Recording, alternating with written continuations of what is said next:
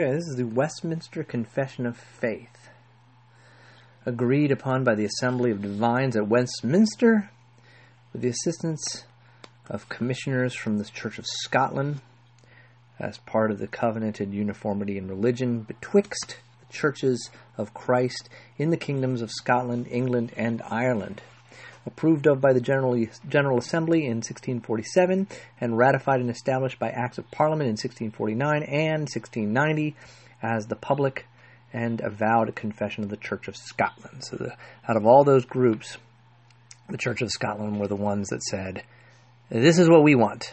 We want this one, with proofs from the Scripture, and we're going to look at the proofs of the Scripture, from the Scripture as well.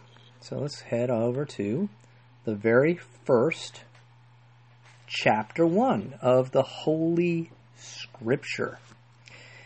And we're going to interrupt this with looks at Scripture.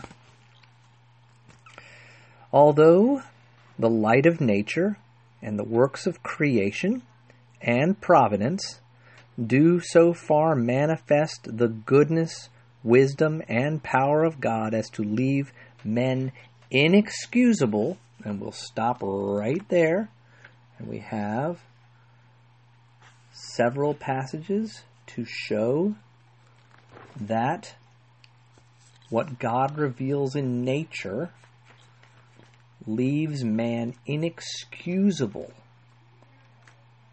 Everything we need to know about God we can find in Holy Scripture. So we go to Romans 2:14 and 15, and it says this: For when Gentiles who do not have the law, means they don't have the Scriptures, by nature do what the law requires, meaning that they fulfill the law even without the law, they are a law to themselves, even though they do not have the law.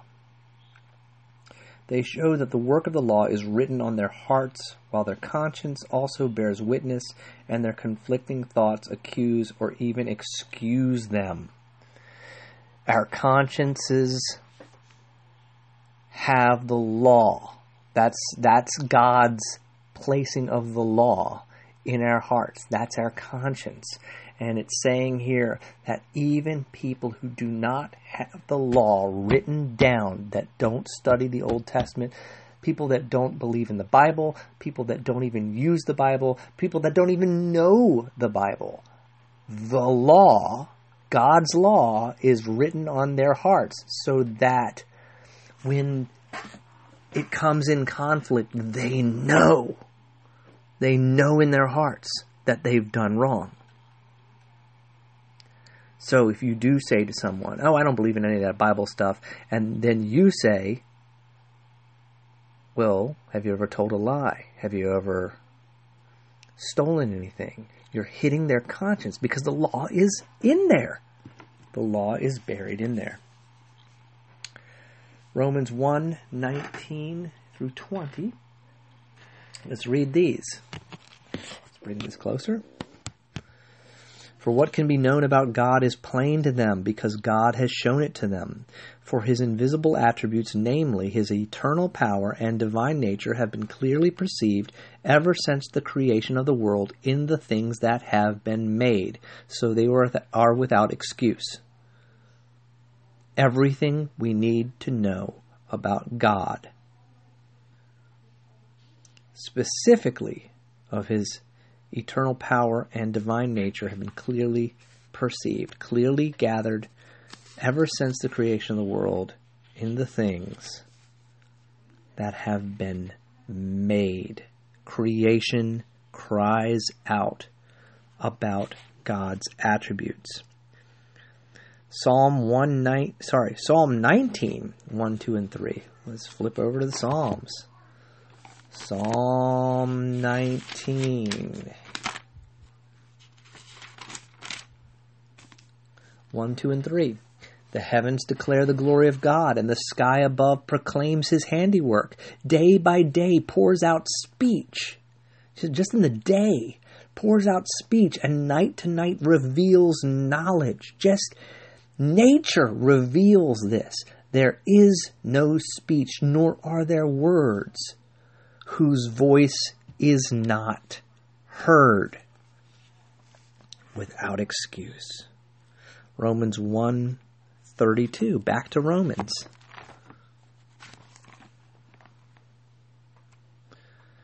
Romans 1:32. Though they know God's decree that those who practice such things deserve to die, they not only do them, but give approval to those who practice them. We know the truth, we suppress the truth,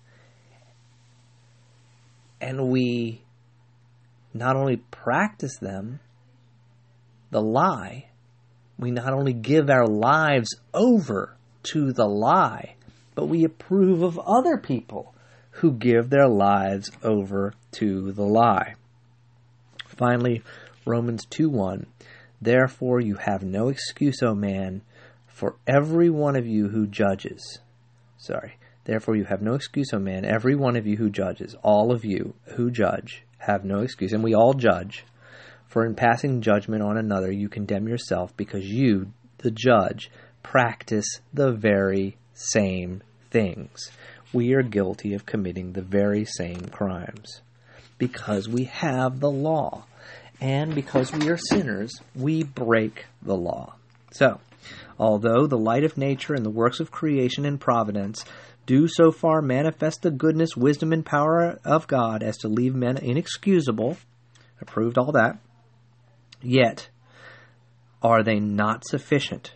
So all of these things, the light of nature, the works of creation and providence, they are not sufficient to give that knowledge of God and of His will, which is necessary unto salvation. So they are not enough to give us all the information that we need to be saved. Let's look at the proving scriptures for this. 1 Corinthians 1:21 after Romans. 1 Corinthians 1:21.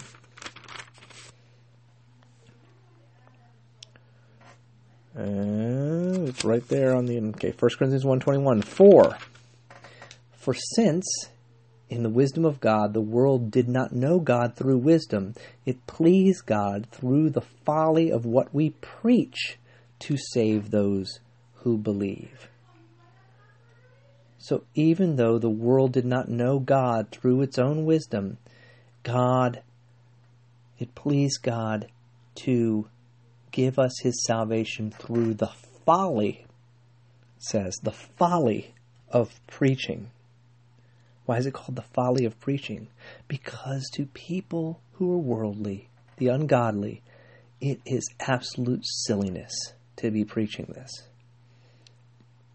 Let's look at 1 Corinthians 2:13 and 14. And we impart this in words not taught by human wisdom, but taught by the Spirit, interpreting spiritual truths to those who are spiritual. The natural person does not accept the things of the Spirit of God, for they are folly to him, and he is not able to understand them because they are spiritually discerned. So there's a natural knowledge. You can learn everything about God except salvation. Salvation is given to us by the Spirit of God, and to those who are perishing, the Spirit of God is nonsense. The preaching that comes out of the mouth of someone with the Spirit of God in their hearts is also nonsense.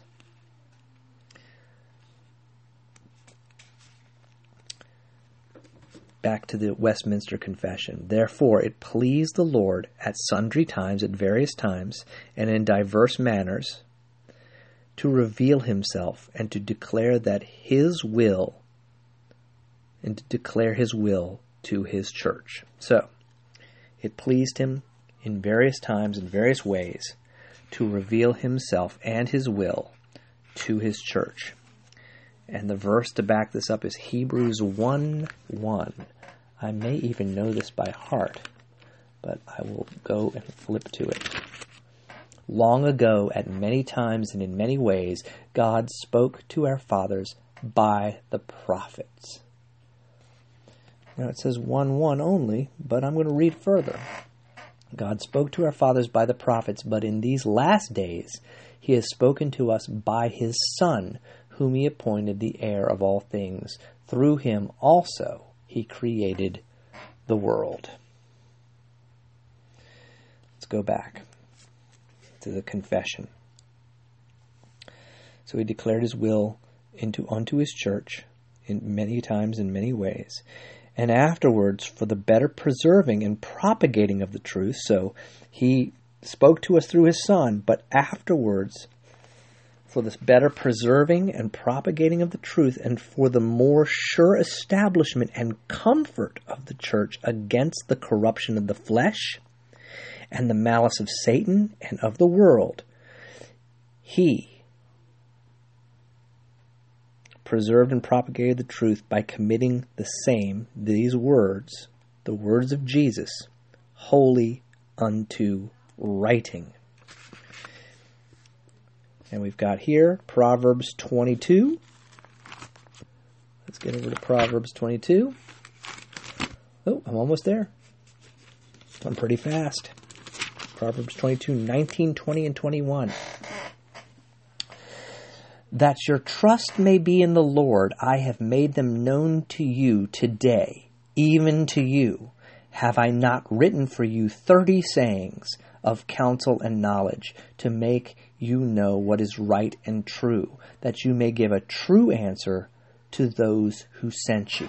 He's talking about the Proverbs right there. Look, so that you can trust in God. I have made known these things to you today in all things. So this proverb is saying that when we write things down, it will help give you deeper counsel and knowledge because you'll have them written down. Luke 1, 3, and 4. Let's go to Luke 1, 3, and 4.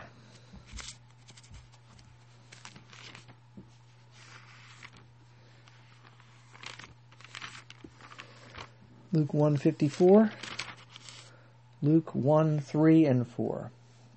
This is Luke speaking to Theophilus. It seemed good to me also, having followed all things closely for some time past, to write an orderly account for you, most excellent Theophilus, that you may have certainty concerning the things you have been taught. Certainty concerning the things you have been taught. Romans 15:4. We're looking at reasons why the scriptures are written and not just transferred orally or by the Spirit in the heart. Romans 15:4. For whatever was written in former days was written for our instruction, that through endurance and through the encouragement of the scriptures we might have hope. Matt 4, 7, and 10. Matthew 4, 7, and 10. Matthew 4:4, he answered, It is written, Man shall not live by bread alone, but by every word that comes from the mouth of God. Verse 7, Jesus said to him again, It is written, You shall not put the Lord your God to the test. These are his responses to the devil in the wilderness. He's beginning each by, It is written. And 10. Jesus said to him, Begone, Satan, for it is written, You shall worship the Lord your God, and him only shall you serve. The words written in Scripture have authority, and we can use the authority of the Scripture. I don't have to make up my own words to try to get the truths of Scripture across to you. I can use God's words. They are good. Isaiah 8, 19 through 20. Isaiah 48? Nope. Isaiah 8, 19 and 20.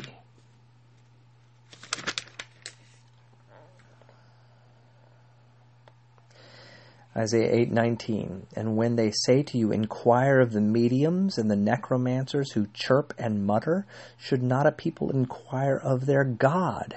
Should they inquire of the dead on behalf of the living? To the teaching and to the testimony, if they will not speak according to this word, it is because they have no dawn. The word of God supersedes all the words of man. Finally, back to the Westminster Confession.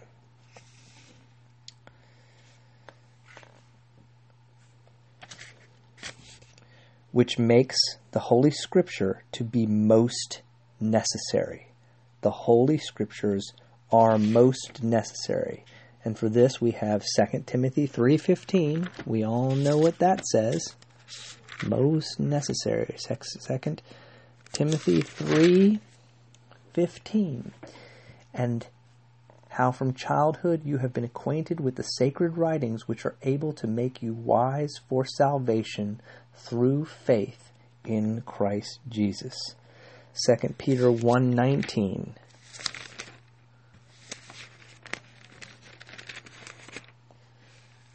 First Peter or 2 Peter 1:19. Of course, it will be on the other page. And we have something more sure, the prophetic word, to which you will do well to pay attention, as to a lamp shining in a dark place, until the day dawns and the morning star rises in your hearts.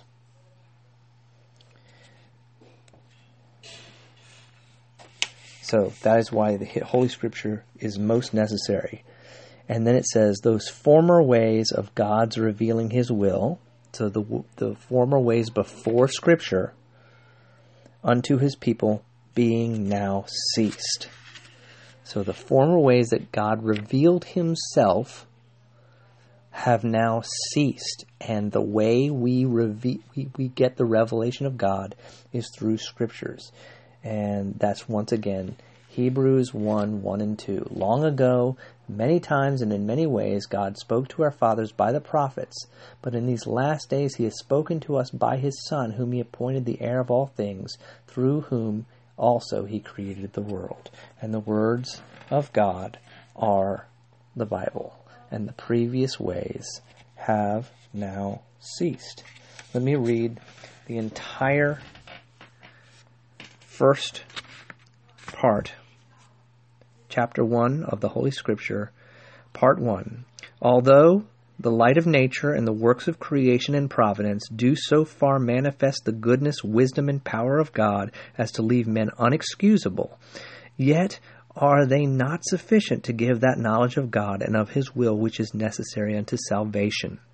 Therefore it pleased the Lord at sundry times and in diverse manners to reveal Himself and to declare that His will unto His church, and afterwards for the better preserving and propagating of the truth, and for the more sure establishment and comfort of the church against the corruption of the flesh and the malice of Satan and of the world, to commit the same wholly unto writing, which maketh the Holy Scripture to be most necessary, those former ways of God's revealing His will unto His people being now ceased.